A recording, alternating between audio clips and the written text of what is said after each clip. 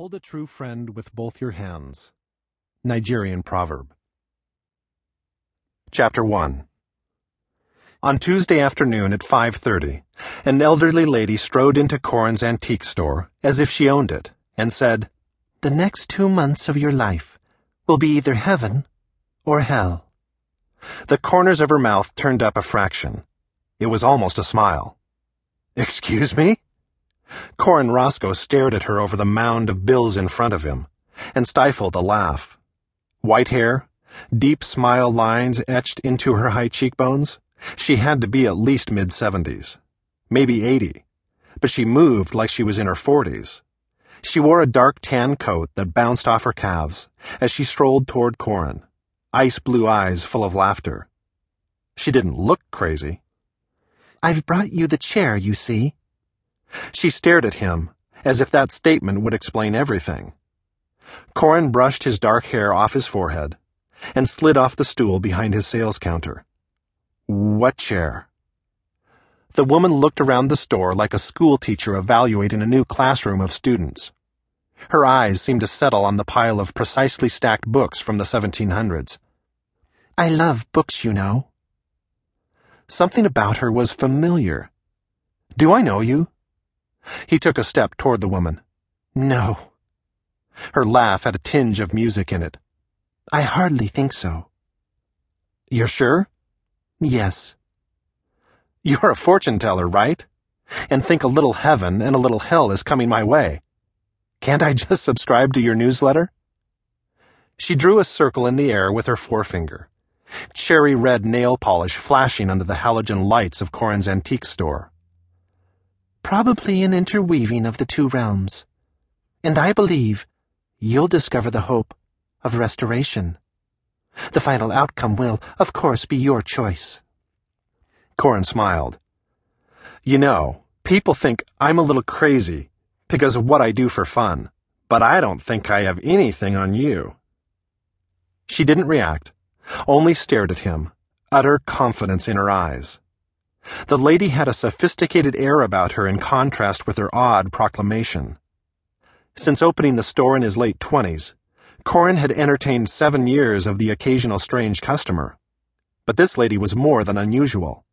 Her confidence and striking looks made her words almost believable. "You need it." "I think this is the moment where you tell me who you are, or I kindly ask you to leave."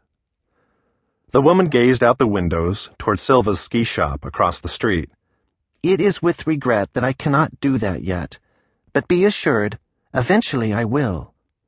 The hint of a smile returned. "Now, I must be going, so if you could help me get the chair inside, I will extend you great appreciation." She motioned toward the front door of the store. "It isn't heavy, but we will want to be careful. It is priceless."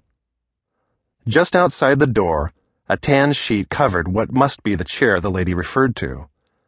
She stared at Corin, waiting, as if there were a contest going on to see who would drop their eyes first. "I didn't order a chair." Corin opened his palms. "Sorry. And wouldn't you know it, I'm overstocked with them this month already." He smiled. "Thanks anyway." "Listen to me."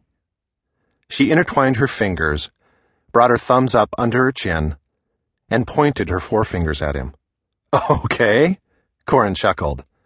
"This is a very special chair." "I'm sure it is." Corin cocked his head and winked. "Don't mock me." Her eyes locked onto his. Corin took half a step back.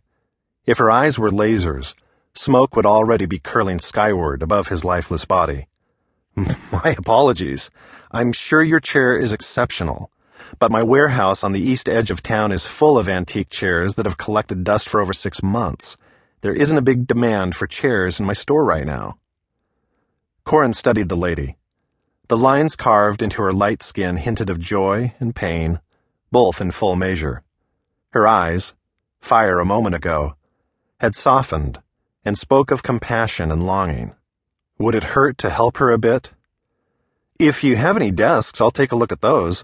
I could buy 2 or 3, maybe more depending on their condition. And I can take the chair on consignment if you like. No charge whatsoever to display it. She looked at Corin as if observing a small child. You've misunderstood. I'm not asking you to buy the chair. I am giving it to you. Why would you do that? You are to have it. She motioned again toward the door. I am? Corin slid his hands into his jeans and eased toward the woman. Who made that decision? She stared at him and gave a faint smile, but didn't answer. And what if I don't want this gift? You do. She closed her eyes and bowed her head for a few seconds. What was she doing, praying? You will. You seem confident of that. Most certainly. It is a stunning piece. She looked down, laid a finger on the edge of a 19th century French walnut side table to her right, and drew her finger slowly across the wood.